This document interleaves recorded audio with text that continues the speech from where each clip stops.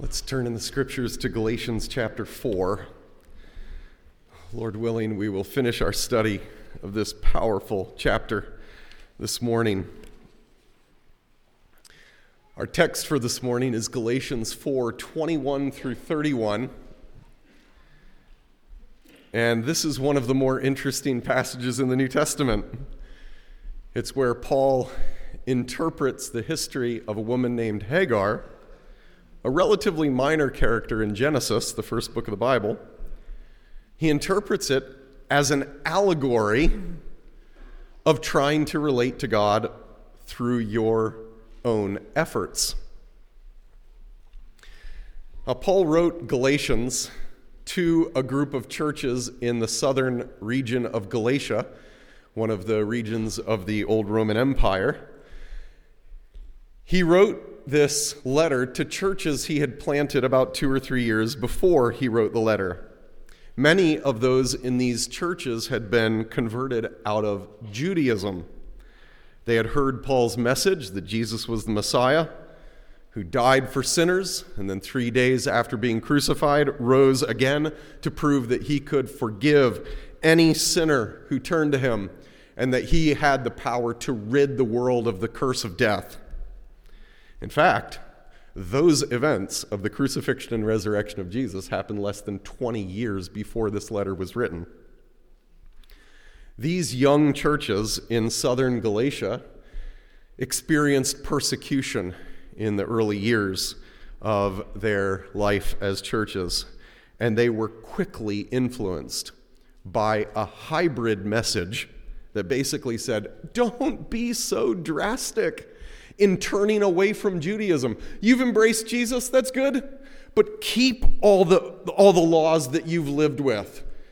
Don't turn away from the law of Moses, keep it. If you want to be right with God, hold Jesus and the law. And Paul wrote this message to these churches, warning them about the danger of trying to mix error in with the truth that has the power to save. Now, just before we dig into this challenging text, I want to just say, as simply as I know how, the gospel message that Paul is proclaiming throughout his entire adult life, the gospel message that he was so concerned that the Galatians keep pure, is the message that God the Son became human, and he is God the Father's choice for reigning forever as king on this earth. That is the story of the Bible in a nutshell. God has determined that this whole creation will be ruled over by his chosen king, and that chosen king is Jesus. Yet Jesus, in proving that he had the power to rule all of creation, shocked everyone and chose to die for lawbreakers. He himself was the only perfect law keeper, and yet he decided that he would follow the Father's plan and make a way for any lawbreaker who would turn and follow him to be forgiven of all of our lawbreaking. What a gracious king. And then, after dying in our place, he conquered death to prove that he could save from death any who follow him, and that he could rid all of creation of death. The only right response to this simple gospel message is trust Jesus. Call out on Jesus. You can do it right where you're at. Say, Lord Jesus, save me. Through your blood, forgive me of all of my sins, my law-breaking. Jesus, I trust you. You are God's chosen king to rule forever on earth. I want you to be my king, my Lord, my shepherd. I commit my life to you. That's what it means to be a Christian.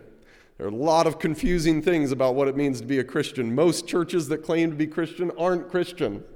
The simple gospel message that has the power to save you forever says, trust Jesus, God's crucified, risen, and returning king. It's simple. Don't mix it in with religious ritual. You don't need to understand a higher academic level of theology. It's simple. Trust Jesus. That's the message that has the power to save. The passage we study today is both simple and complex. I've wanted to start very simple so you understand the big picture of how this complicated passage fits in. I say it's simple and complex. Getting the main point of today's passage, which we're going to read at the end of the message, getting the main point is really simple. Paul is saying, Christian, don't go back to slavery. Don't go back to the slavery of trying to relate to God through your own effort, through your obedience to the Old Testament law. Stop. Don't go back to that kind of slavery. Instead, keep trusting Jesus alone. The central message of this passage is very simple.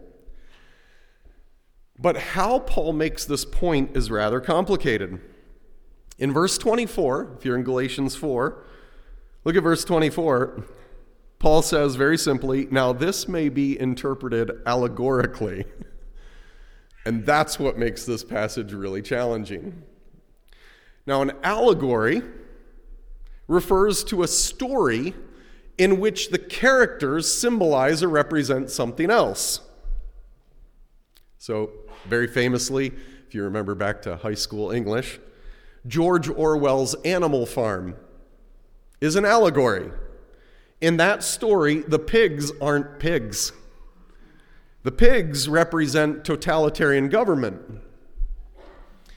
Outside the Bible, the most published book in world history is an allegory. It's John Bunyan's Pilgrim's Progress, in which the character Talkative is not a real guy named Talkative. He represents people who think that what they say is very important and they often talk before thinking. Each character represents or symbolizes a personality type. Here Paul says in Galatians 4 that Hagar, a real person, can be allegorically interpreted as representing the way that many people try to relate to God through law keeping. That's a little complicated, isn't it? So I'm going to take some time to explain it. I'm actually going to take like 75% of the message to lay the foundation for understanding how Paul interprets the Old Testament, because let me just say this. I am so thankful that I was trained throughout my teen years and throughout my early 20s by pastors. I was trained by pastors and teachers who emphasized careful Bible interpretation. They emphasize how necessary it is to understand the original context of the author. But interestingly, I heard it several times when pastors were explaining Galatians 4, when my pastors whose shoulders I stand on, who I deeply appreciate and respect, when it came to Galatians 4, they would often say, what Paul writes here is inspired by God, but don't interpret the Bible like Paul does. He allegorizes it. You never do that. Now, I agree with their caution about just freely interpreting the Bible however you want. But that's not what Paul's doing here. I actually think that when Paul writes Galatians 4, he's understanding the true history of the Bible like every careful reader of the Bible should get it. And that's what I want you to see. Paul is not a crazy interpreter of the Bible. He's a careful interpreter of the Bible. So that's why I'm taking a bit of time to lay the foundation of this history. The first of the three foundations for background that I want you to see is Abraham, or his original name, Abram, before God changed his name. I want you to remember the significance of Abram in world history. You're in Galatians, turn all the way back to the first pages of the Bible. The first page of the Bible describes God's very good creation. God created the heavens and the earth, and he declared it very good.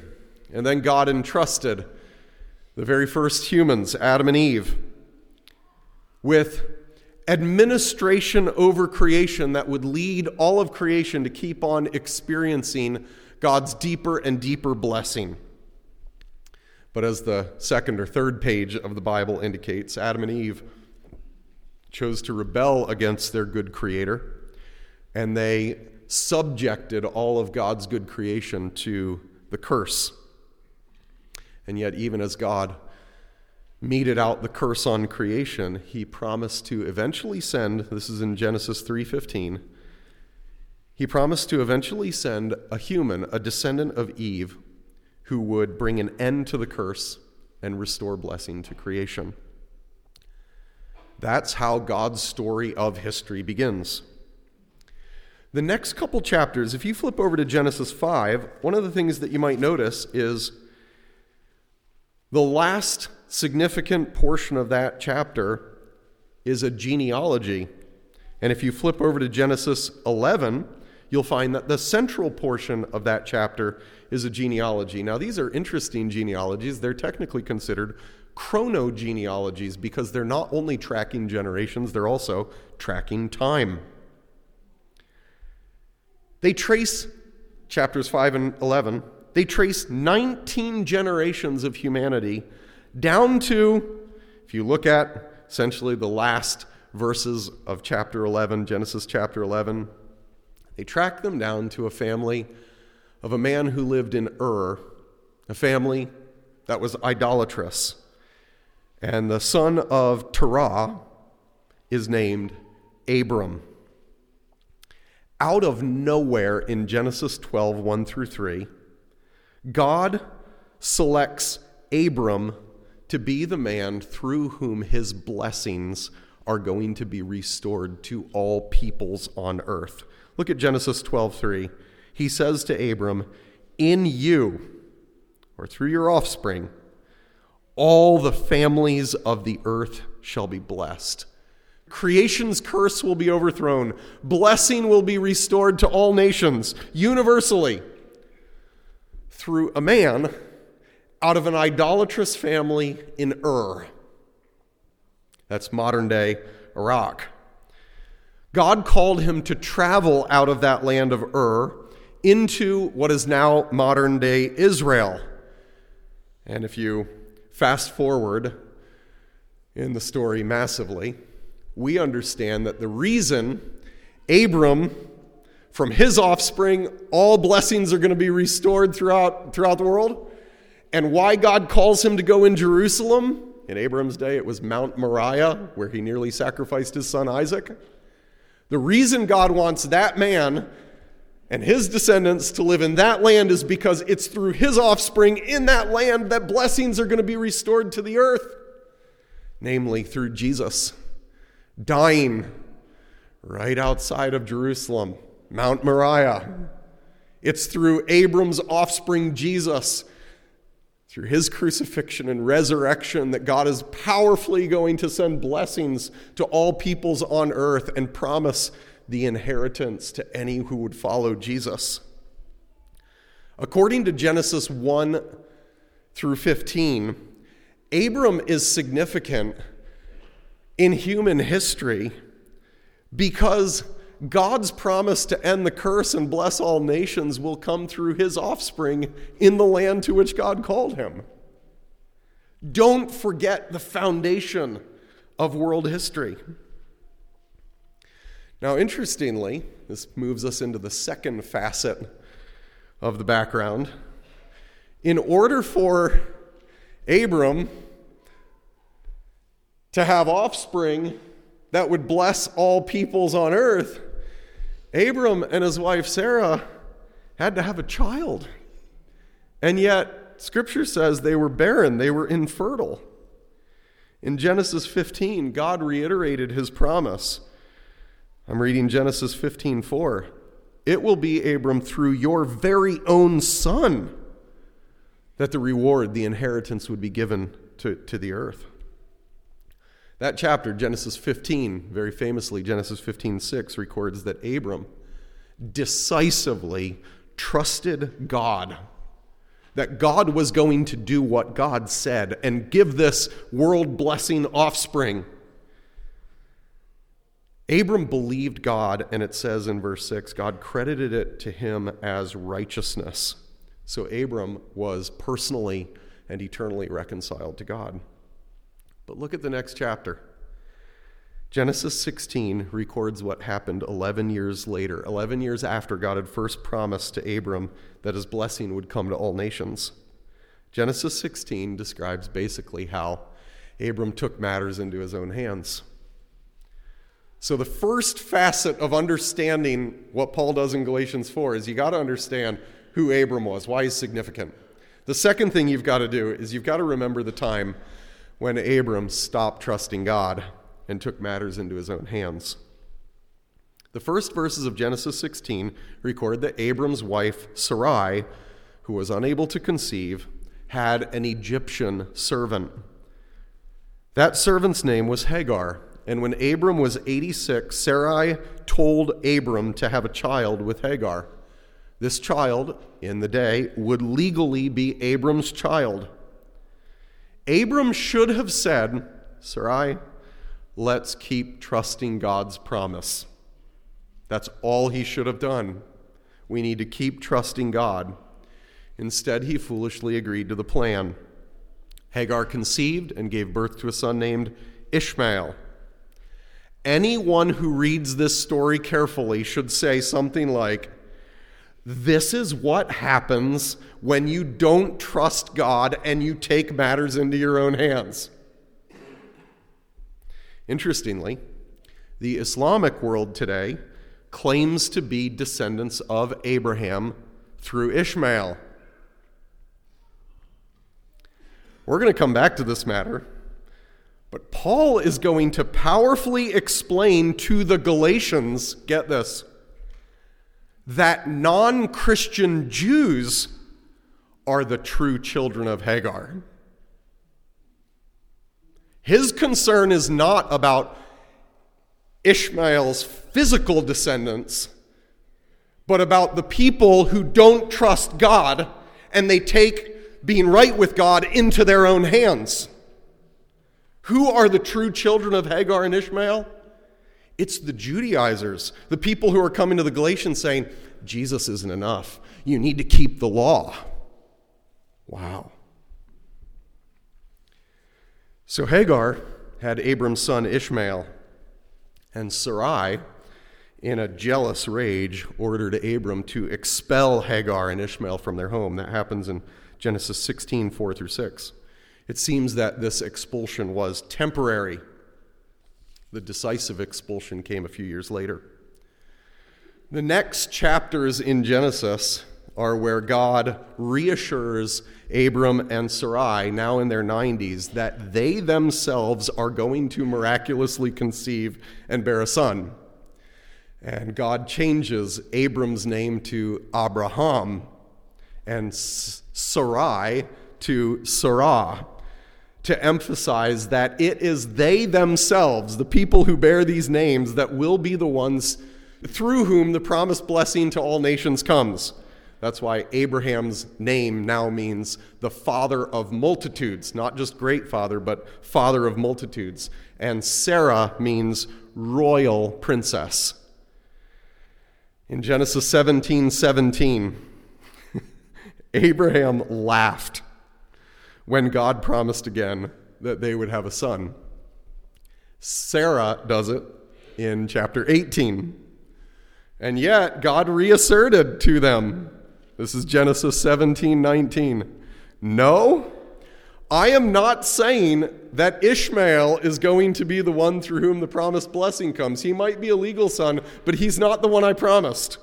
God says, no, your wife Sarah shall bear you a son, and you shall call his name Isaac, which means laughter. You're going to call his name laughter because that's what you think of my promises. And God went on to specify that although he would definitely take care of Ishmael, God's promised inheritance to restore blessing to all nations would come through laughter. Isaac. Wow.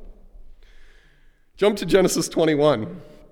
Genesis 21 records the miraculous conception and birth of a son to aged Abraham and Sarah. Abraham is 100 years old, and they name the boy Isaac, or laughter. It's a clear double meaning. They are just filled with ecstatic joy. And everyone who hears the story is going to say, "You mean God did this to a couple that old? No way." His name is clearly a double meaning. Anyone who looks at Ishmael should say, that's what happens when you take matters into your own hands. And anyone who looks at Isaac should say, this is what happens when we stop trying to take matters into our own hands and let God just be faithful to his promise. See, Paul's a careful reader of the Bible. Genesis 21, 8-9, records that 1 year later, after Isaac's birth, Sarah couldn't tolerate the presence of Hagar and Ishmael in their home any longer. And in verse 10, Sarah tells Abraham, "Cast out this slave woman with her son, for this slave woman shall not be heir with my son Isaac." That phrase is going to be quoted in today's passage in Galatians. And God, at that moment, assured Abraham again, "I will take care of Ishmael, but I want you to know that my promises to restore blessing to all peoples on earth are going to come through your son Isaac." This second foundation layer for understanding today's passage goes something like this. According to Genesis 16 through 22, God's promised blessing to all nations will not come through Abram's son Ishmael, his son through Hagar. Ishmael was born when Abraham failed to trust God and attempted to bring about God's promises through his own effort. No, God's promises to restore blessing to all of creation are going to come through the miraculous son, the son of promise, Isaac, the son whom Abraham could do nothing to produce except simply trust God.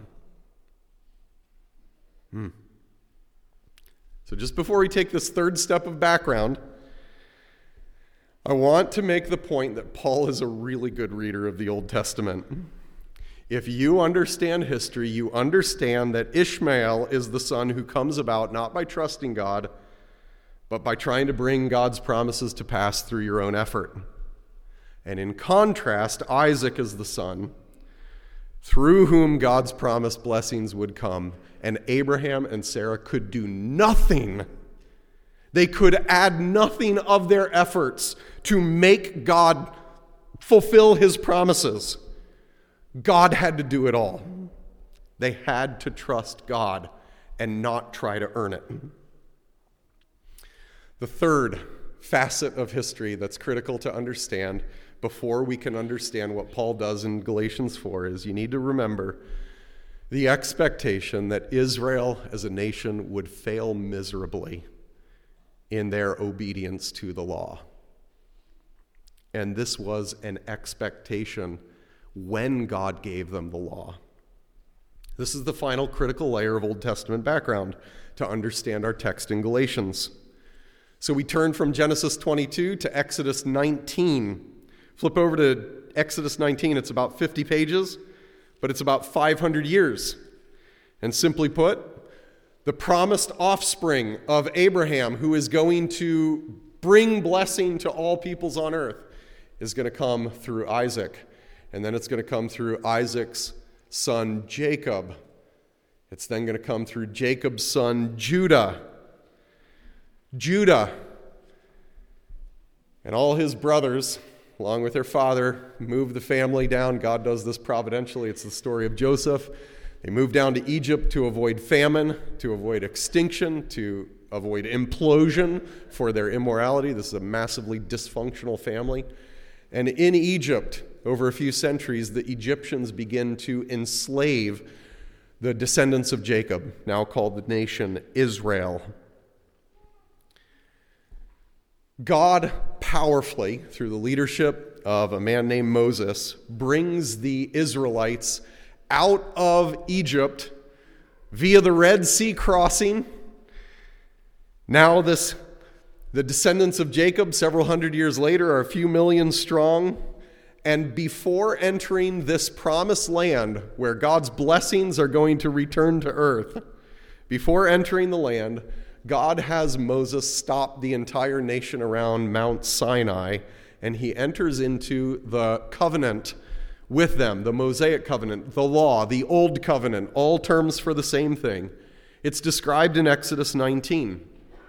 3 months after the miraculous exodus from Egypt, they encamp around the base of this mountain, and God says, if you obey the terms of my covenant, then you will mediate my blessings to all peoples on earth. There, this is Exodus 19:8, the people promised to obey God. Now again, let's do a quick fast forward. Rest of the Old Testament. The whole nation is going to suffer the consequences of repeatedly and treacherously breaking this covenant, generation after generation. The nation would be eventually decimated by foreigners, and the remnants in Israel would all be deported to Babylon. And we know from the New Testament that there is only one Israelite ever who obeyed the terms of this covenant and became the mediator of God's blessings to all peoples on earth. And that is Jesus. Keep that in mind. Let's turn to Deuteronomy 29.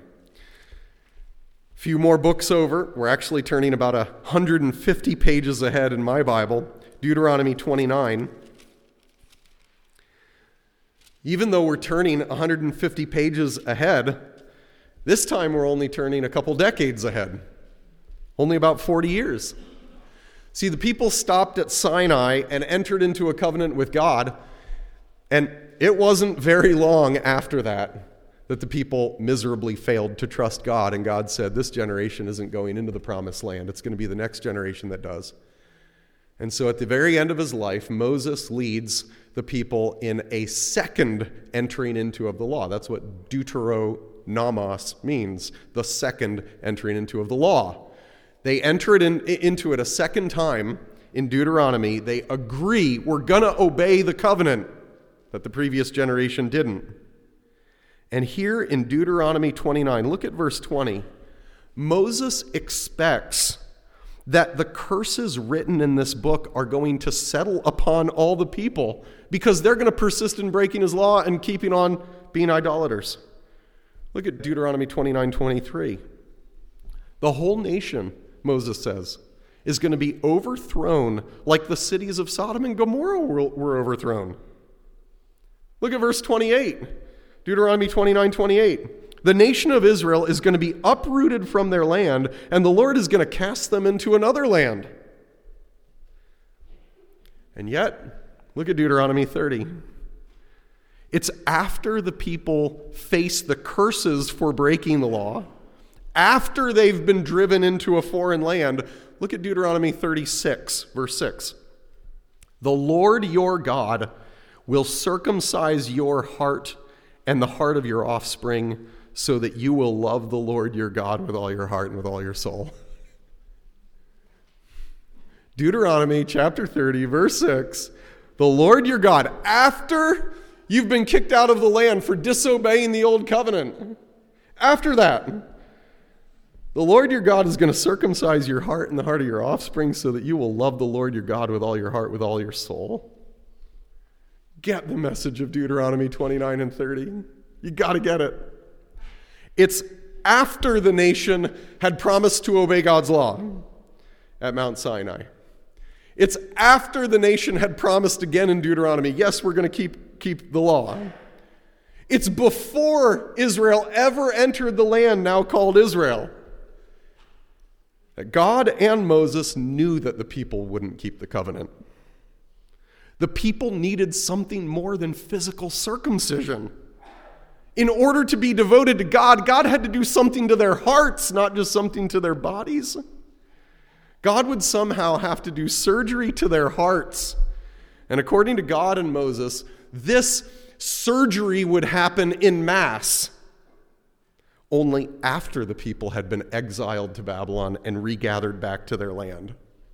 Wow. Now, just a little aside here. If you ever take a seminary course in Old Testament history, for about the past 300 years, the fact of Deuteronomy 29 and 30 in the Old Testament, as early as it is, has led most critical scholars, that means they don't believe that the Bible is inspired by God, to accuse Deuteronomy of not being written by Moses, but being written 1,000 years later after exile, because of these promises. Because God laid it out so clearly, saying, let me tell you, you're not going to obey the law. You're going to face the curses of the law. You're going to get kicked out of your land into a foreign land. And it's only after that that I'm going to bring you back and do major surgery to your hearts, to circumcise your hearts so that you will be devoted to the Lord. In a word, God would rescue his people from their law-breaking hearts when Jesus came. The whole Old Testament is driving at it. For 2,000 years, God wanted Abraham and all the Israelites after him to be physically circumcised as a way of saying, God's going to do something with our offspring. Through our offspring, God is somehow going to end the curse and restore blessing to all creation. Somehow, through Abram's offspring, God is going to fix the problem of the human heart. And once the offspring came, circumcision was no longer necessary. Jesus is here. The long-awaited, promised offspring is here. Physical circumcision is no longer necessary because the one who can do surgery to our hearts has come. This third foundation is critical. God's promised blessing, according to the law, God's promised blessing to all nations will come only after the whole nation of Israel had failed to obey God's law. Only then would God begin in mass to miraculously change people's hearts so that they'd love and obey him. Now, if you have those three layers in place, those three foundational layers in place, you're ready to understand Galatians 4. These Jews, many of the Galatians were converted Jews. They would have understood all of this history. They would have known the law very well from childhood. Paul assumes that they know this history. To understand Galatians 4, you have to understand these three foundational layers of history. And now we're ready to read our passage. And just so you know, I'm nearing the end of my message, okay? Galatians 4:21. Paul says to the Galatians who are thinking about mixing law in with the faith in the gospel, tell me, you who desire to live under the law, don't you listen to the law? He's referring to the Old Testament scriptures.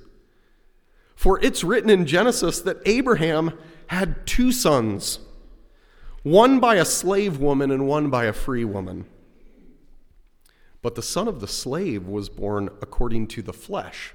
That means according to human effort.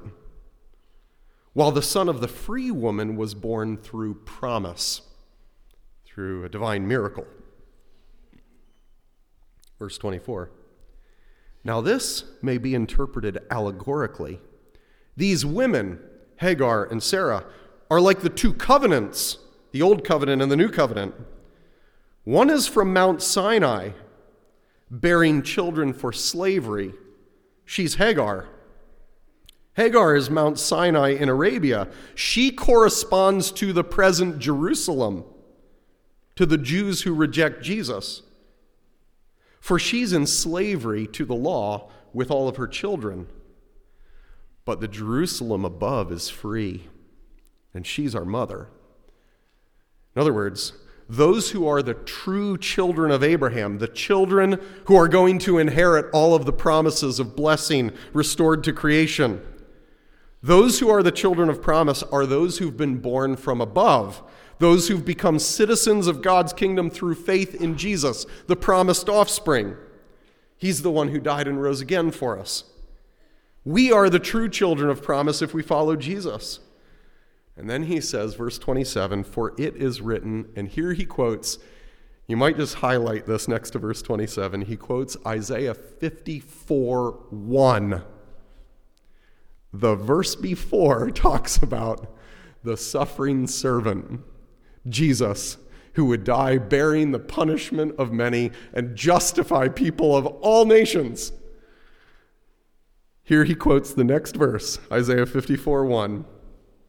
It's a prophecy that the fruitless nation of Israel is actually going to bring God's blessing to the Gentiles through the suffering servant. Rejoice, O barren one who does not bear. God's telling Israel, the fruitless nation, to rejoice because somehow he's still going to make good on his promises. Break forth, cry aloud, you who are not in labor. For the children of the desolate one will be more than those of the one who has a husband. Now I just marvel. There was absolutely no design of mine in today's order of service.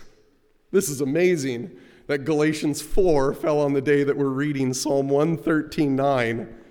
He gives the barren woman a home, making her the joyous mother of children. Just praise God for his providence. Verse 28, Galatians 4:28. Now you, brothers, like Isaac, are children of promise. But just as at that time, he who was born according to the flesh persecuted him who was born according to the Spirit, so also it is now. He's saying basically in the Galatian region, many of the non-Christian Jews are persecuting those Jews who became Christians. Verse 30, but what does the scripture say about how you handle this persecution? Quote, cast out the slave woman and her son, for the son of the slave woman shall not inherit with the son of the free woman. So, brothers, we are not children of the slave, but of the free woman. In other words, don't compromise with the people who are persecuting you. Have nothing to do with what they're saying to you. That's Paul's message.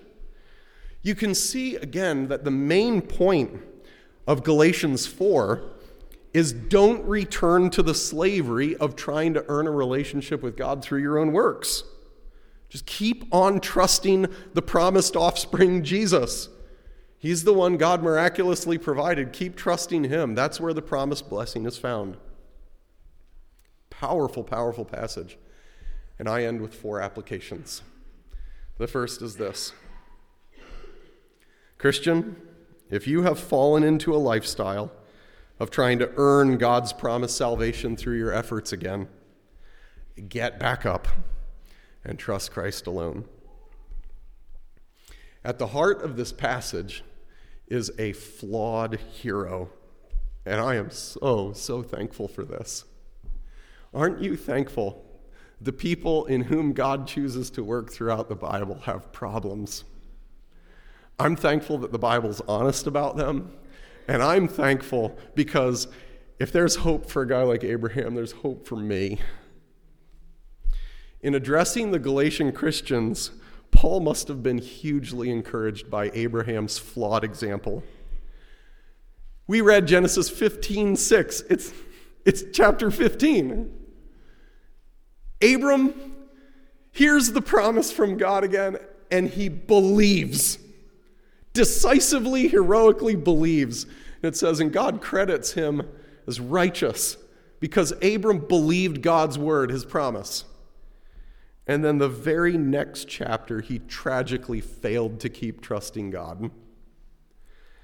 And he decided, you know what? I'm going to devise my own way of bringing about God's promises. Christians, it's easy to be like Abraham, someone who trusts God and then falls back into thinking you got to do it yourself. You just got to work harder. You got to do better.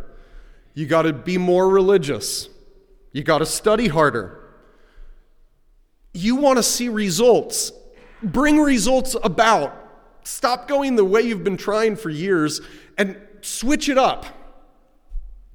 Oh, Christians, particularly those who struggle with addiction, which all of us do in many ways, isn't it so easy to drift into our thinking that my relationship with God is contingent on my abstinence rather than on Jesus?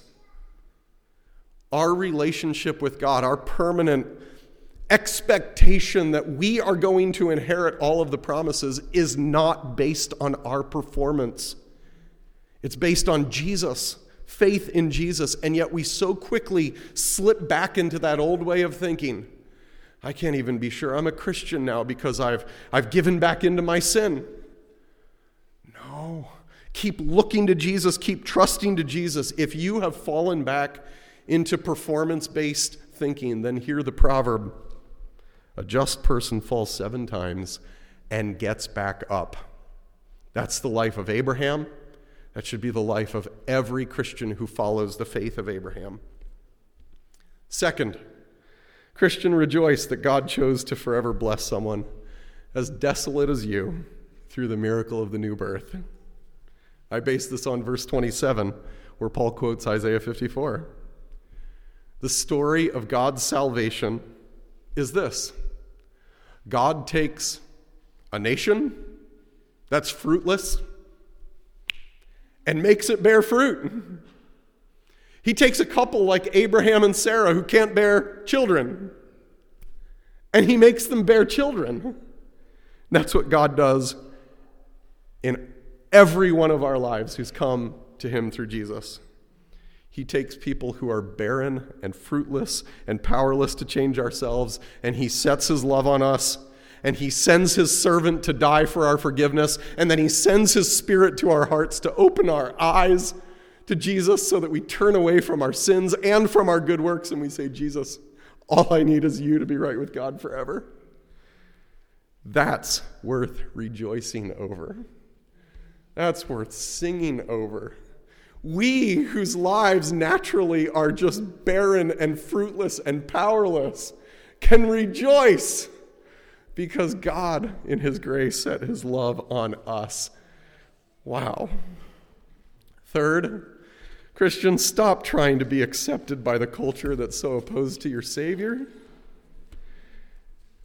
This is in the last few verses of today's passage. Just like there was inevitable conflict between Ishmael and Isaac in Abraham's household, there is inevitable conflict in this world between those who follow the promised son, Jesus, and those who don't. The conflict centers on Jesus. We live in a culture that can't tolerate Jesus' authority. Our culture can't tolerate that Jesus is the only way to God. Our culture can't tolerate Jesus' teaching on human sinfulness and the inability of people to save themselves. Our culture can't tolerate Jesus' teaching on marriage, and so on. Christians, we are so often tempted to make our Christianity, our faith, more palatable, more acceptable to our culture. We're so prone to say, I believe in Jesus, but the Jesus I believe in isn't really bothered by the sins that are so popular in our culture. He's accepting those. We're so tempted to embrace a faith that's deconstructed, big term, but it's very popular, culturally popular, to deconstruct your Christianity. And essentially then you pick and choose what teachings of the Bible matter today. Many of them don't, because not all those things are inspired. We have to deconstruct our faith, and we have to determine what nuggets in there are true and what we can throw away. No. Let's simply trust Jesus. Let's simply trust that Jesus, the promised Son, has come, been crucified, risen again, and he is returning, and let's keep our eyes fixed on him. Fourth and finally, Christian, breathe the air of freedom. The freedom that's given to you by Jesus. This is what so wonderful and winsome about the way Paul writes. He keeps saying, don't go back to slavery. Chapter 6, verse 1, he's going to say, enjoy the freedom that you've been given in Christ. It's for freedom that Christ has set you free. So stand firm in your freedom and don't go back to the slavery.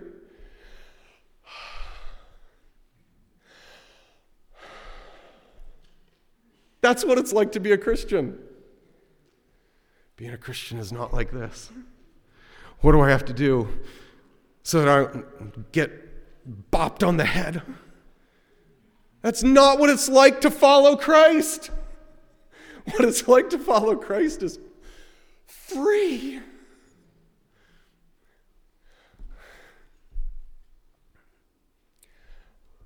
I'm never going to stand judgment before my Creator who knows everything I've ever thought and done. I'm never going to stand judgment as a guilty sinner because Jesus freed me from it. Why would I ever go back to trying to be good enough? I'm free. And following Jesus means I'm free from worry. Psalm 46 says, the governments rise and fall. 2024 is shaping up to be a big political year, right? The oceans can crash into the mountains and all of them be driven into the sea.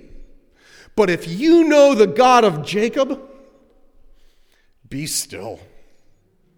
You know God. What do you have to fear? You're free from fear now. You're free from the fear of death because your Lord has risen from the dead. You're free. Free from the biggest enslavements of life. Guilt, worry, dread of the future, dread of death. You are free. Your Savior has promised you that He has the power to rid this entire creation of the curse and to restore blessing universally to all who follow Him. You're free. Breathe the air of freedom. And don't ever go back to trying to earn your way or to think that Jesus needs some of your works added to it.